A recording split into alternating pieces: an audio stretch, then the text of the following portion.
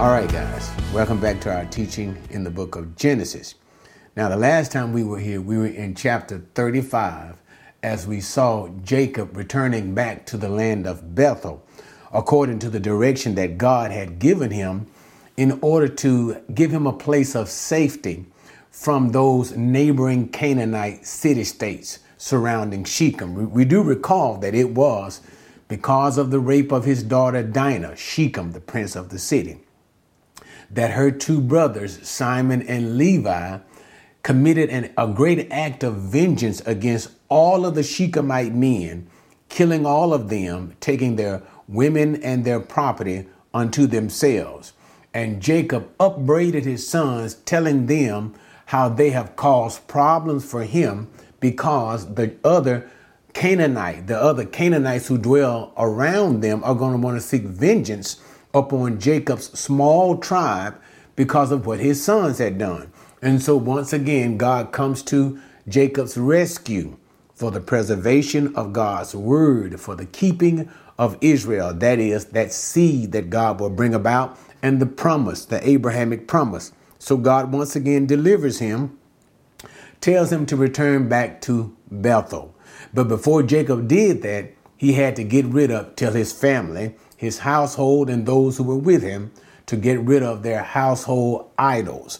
I don't want to rehash that again, but that was a serious problem. And all I ask is that you remember this, how that being near and beginning to interact with these Canaanites will cause a problem to the which God himself will provide a solution. And we'll see that solution being provided in chapter 37. But nevertheless, so he returns back into the land. He erects an altar of worship to God, the God of Jacob, the God of Bethel.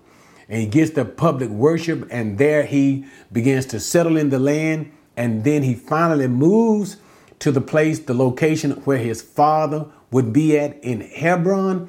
And there at the end of the chapter, we see the numbering of the sons of Jacob, because this number for his sons are set, and the heads of the tribes are therefore set. And I'm speaking in a generic sense at this time. OK, so now as we move into chapter 37, we deal with something that seems chapter 36. I'm sorry, guys. Something that seems to be confusing to some, but nevertheless, I don't find it so confusing. It is a common thing that when there are significant individuals in the book of Genesis, you will see certain sections called Toldoth. And that's what we see. That's what we see when you see that these are the generations, or the records of the generations, Toldoth. So we can understand these as specific records dealing with specific people, or the idea is what has become of them. What is the idea? What relates to the becoming or the end of that individual? OK, and so since Esau has been a principal member, one who has been mentioned in Scripture up until this point, and we also remember that Esau was also a son, that is Jacob's brother, a son of Isaac, the Bible disposes, and I don't mean to say that in any way of negativity, it disposes of Esau. And the reason why I use that terminology, and it's basically done this way in Scripture, is, remember, Esau is the non-elect. His brother Jacob is the elect. And whenever I say elect, it simply means the one who has been chosen by God. And we saw that concerning Jacob and Esau in the womb, when it was said what? That the elder shall serve the younger. Esau shall serve Jacob. And that's why we saw Jacob attaining the blessing from his father, Isaac, and things of that nature. And also, since I'm here, we also see that the seed, the promised seed, all the way back to Genesis 3:15, the promised seed would descend through this particular lineage. OK, and so therefore Jacob is the one who is chosen Jacob, who has become Israel, who will become greater, the nation of Israel, as we just ended chapter 35 with those 12 foundational sons. Okay. All right. But as we get into this issue concerning Esau, the scripture, even though this is lengthy, it shouldn't take long at all, because I'm not going to get into any of the name derivations, name meanings, because they don't bear the same relevance and importance as names in other sections of the Bible may bear it out. Say, for instance, Genesis 4, Genesis 5. Those names seem to have greater importance or greater meaning behind those names. But these names, we're going to simply work our way through in reading these, and then I'll comment on probably about 3 different sections to give you the meaning or the spiritual insight as to what we believe the scripture is trying to relate to us concerning Esau and his descendants. Remember again, Esau is not the chosen one, but nevertheless, he is a son of Isaac. Okay, so let's begin. Now, these are the records of the generations of Esau, that is Edom. Esau took his wives from the daughters of Canaan: Adah, the daughter of Elon the Hittite, and Oholibamah, the daughter of Anah, and the granddaughter of Zibeon the Hivite. Also Basemath, Ishmael's daughter, the sister of Nabaioth. Adah bore Eliphaz to Esau, and Basemath bore Ruel, and Oholibamah bore Jeush, and Jalam, and Korah.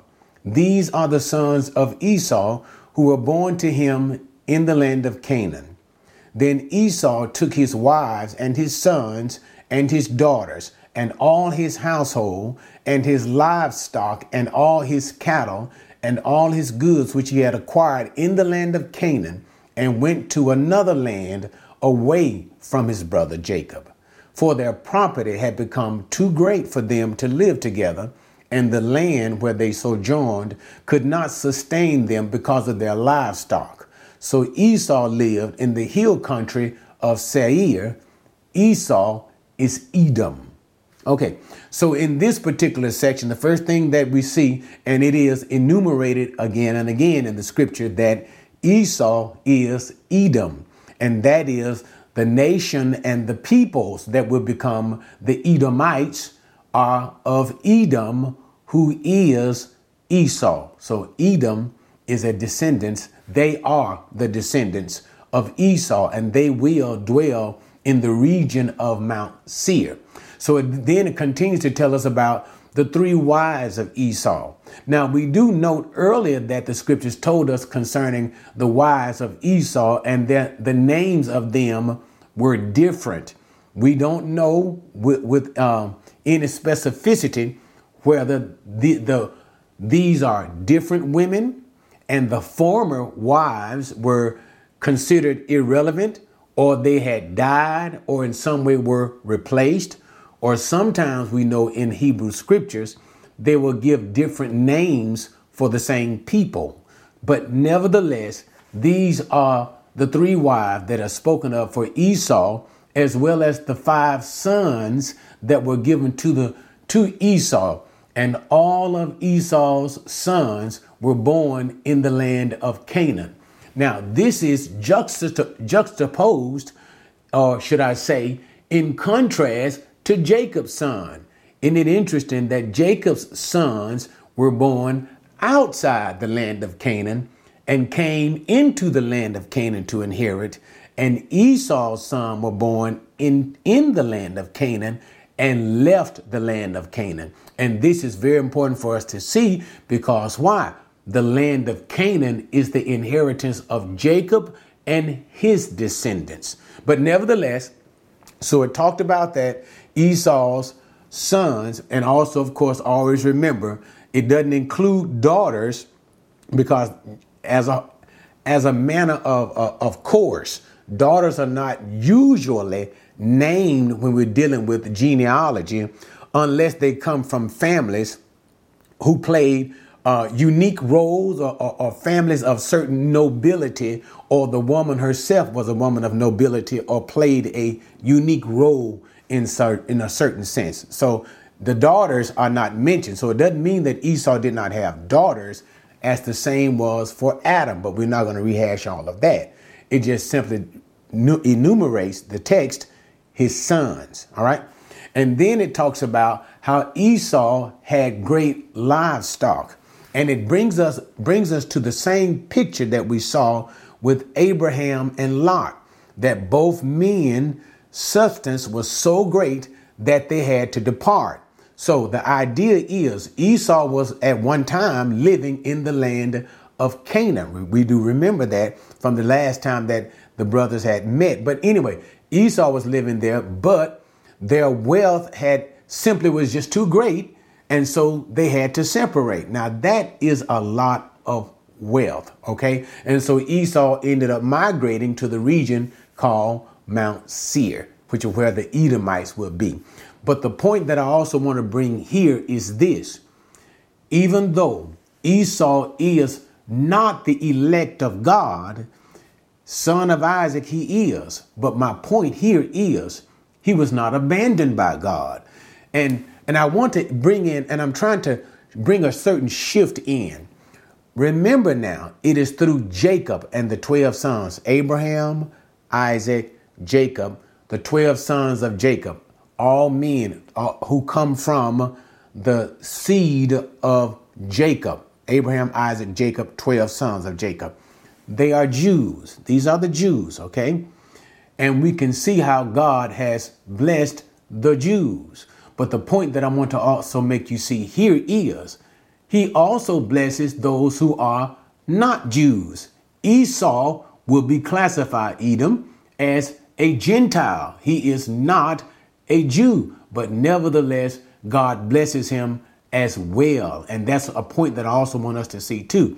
God blesses not only Jews, but Gentiles. No need to be envious, jealous, hostile toward the Jews. He blesses all.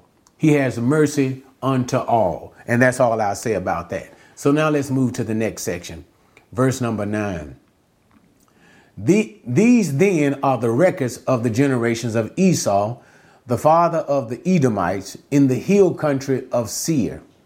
These are the names of Esau's son: Eliphaz, son of Esau's wife Adah; Ruel, the son of Esau's wife Basemath. The sons of Eliphaz were Teman, Omar, Zepho, Gatam, and Kenaz. Timnah was a concubine of Esau's son Eliphaz, and she bore Amalek to Eliphaz. These are the sons of Esau's wife Adah. These are the sons of Ruel: Nahath and Zerah, Shema, Mizah. These were the sons of Esau's wife Basemath.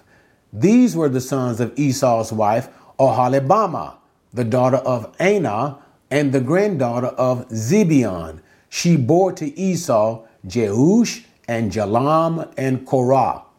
These are the chiefs of the sons of Esau, the sons of Eliphaz. The firstborn of Esau are Chief Teman, Chief Omar, Chief Zepho, Chief Kenaz, Chief Korah, Chief Gatam, Chief Amalek. These are the chiefs descended from Eliphaz in the land of Edom.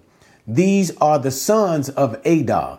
These are the sons of Ruel, Esau's son: Chief Nahath, Chief Zerah, Chief Shema, Chief Mizah. These are the chiefs descended from Ruel in the land of Edom. These are the sons of Esau's wife Basemath. These are the sons of Esau's wife Oholibamah: Chief Jeush, Chief Jalam, Chief Korah. These are the chiefs descended from Esau's wife Oholibamah, the daughter of Anah. These are the sons of Esau, that is Edom. These are their chiefs. Okay, so now we start to deal with the genealogy of Esau. Remember, he had 5 sons, and then we also mentioned these 10 or 11 grandsons of Esau. And then the scripture talks about the chiefs of Esau. So the thing that is important to see concerning Esau is, notice very quickly how Esau began to multiply and become great in the land. So great that even during the lifetime of Esau, he saw some of his sons rise to greatness, and they became chiefs over tribes of people, chiefs over the different tribes of people. And what is important about that, once again, to see is how God has blessed. Remember the whole point. Okay, let me just take you back. Remember when Jacob came and received the blessing, it was the blessing of material prosperity, the blessing of being the priest of the family, and also the blessing that he will receive the fatness of the land. That also has to do with the material prosperity and of the land itself. And later on, Esau came in begging for a blessing, and his father told him there was no particular blessing that he can give him, that is, that would be derived from the Abrahamic covenant. But nevertheless, he did say that one day he will break the yoke of his brother from his neck, and then Esau would see such prosperity. So in Esau's separation from Jacob, he saw great prosperity, and even some of his own sons, grandsons, becoming great men within themselves, making therefore Esau an even greater man, because Esau is the head of them all. In other words, even though Esau is not the elect son, the chosen one, God still blessed him greatly. And that's important to see here. Okay. So now let's continue on. Verse number 20. These are the sons of Seir the Horite, the inhabitants of the land, Lotan and Shobal and Zibeon and Anna and Dishon and Ezer and Dishon. These are the chiefs descended from the Horites, the sons of Seir in the land of Edom. The sons of Lotan were Hori and Hemam, and Lotan's sister was Timnah. These are the sons of Shobal, Alvan and Manahath and Ebal, Shepho and Onam. These are the sons of Zibeon, Ayah and Anah. He is the Anah who found the hot springs in the wilderness when he was pasturing the donkeys of his father Zibeon. These are the children of Anah, Dishon, Oholibamah, the daughter of Anah. These are the sons of Dishon, Himdan and Eshban and Ithran and Keran. These are the sons of Ezer, Bilhan and Zavan and Akan. These are the sons of Dishon, Uz and Aran. These are the chiefs descended from the Horites: Chief Lotan, Chief Shobal, Chief Zibeon, Chief Anah, Chief Dishon, Chief Ezer, Chief Dishon. These are the chiefs descended from the Horites according to their various chiefs in the land of Seir. Now these are the kings who reigned in the land of Edom before any king reigned over the sons of Israel. Bela, son of Beor, reigned in Edom, and the name of his city was Dinhabah. Then Bela died, and Jobab, the son of Zerah of Bozrah, became king in his place. Then Jobab died, and Husham of the land of the Temanites became king in his place. Then Husham died, and Hadad, the son of Bedad, who defeated Midian in the field of Moab, became king in his place, and the name of his city was Avith. Then Hadad died, and Samlah of Masrekah became king in his place.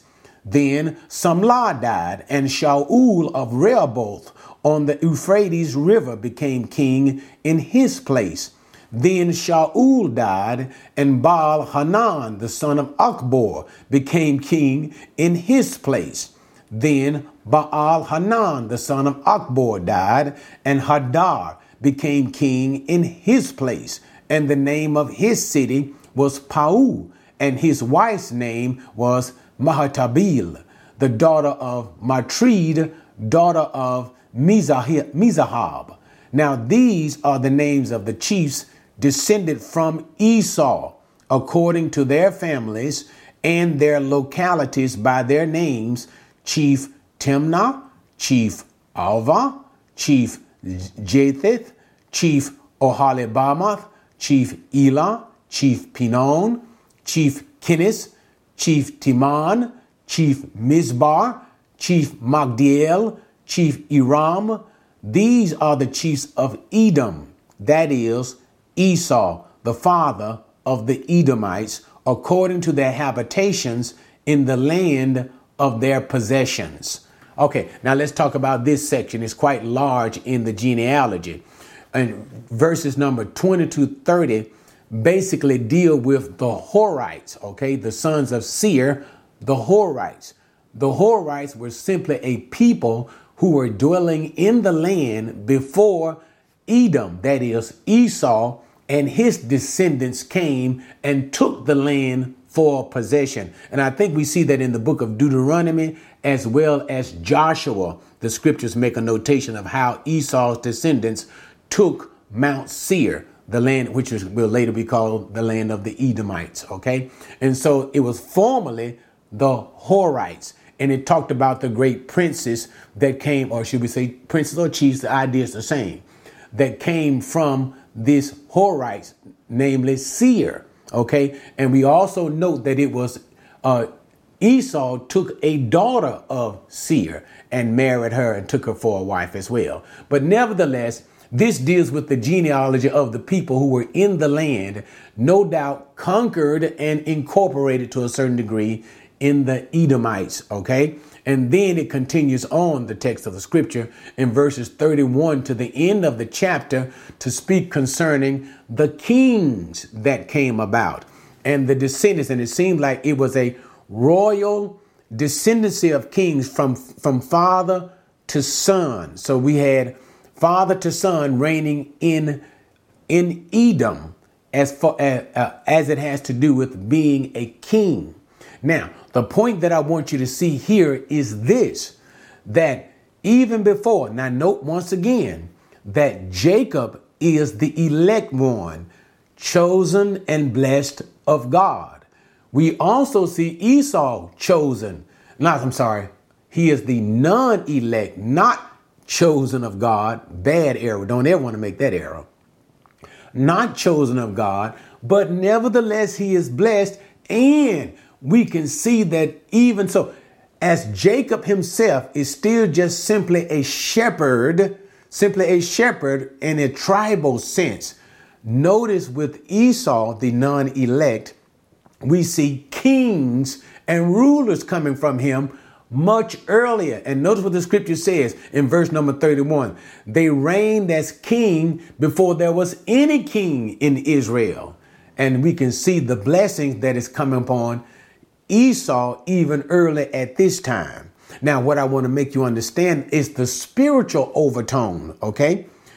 Jacob is representative of the elect of God, the people of God, even us today. And notice, even though Jacob had the promises, remember the promises of the land, even the promises, Genesis chapter 17, we saw it concerning Abraham. Also, the same thing was reiterated to Jacob again, that even kings would come from him, but still not yet. They had to wait for the promises. They had to what the elect of God wait for the promises. But notice, as Esau and his descendants, they are the spiritual type for the world, the spiritual type of the world. That's why I call them the non-elect of God. But nevertheless, you can see certain material blessings. Now, the point that I want to bring to your attention is it is so evident how often that the world experiences material blessings when the elect of God, the people of God, have to wait on the promises of God. They have to wait on the blessings of God. And I'm not talking about simply the blessings in this world. That's not what I'm talking about, because ultimately, we don't wait for blessings of material things in this world. But like Abraham, we are looking for a city whose builder and maker is God himself. We are not looking to drive around in BMWs, Mercedes-Benz, and live in $1 million homes in this world that's simply going to be torn down and destroyed, where the moth get and rust decay. We're not looking for that.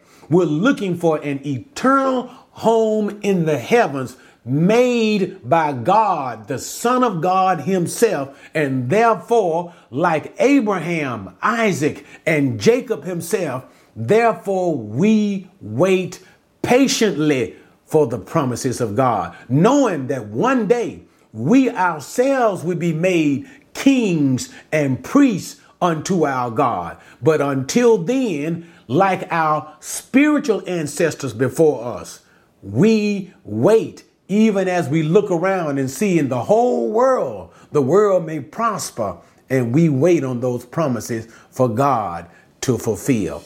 But anyway, I think that was a beautiful picture that God gave us, even though he was dispensing once again with the descendants of Esau. That is, okay, Esau was a prominent figure per se. And so therefore, we're going to finish off his genealogy so that we can concentrate on the seed genealogy. That is Jacob and what happens with Jacob's family. And so we're going to be finished with Esau.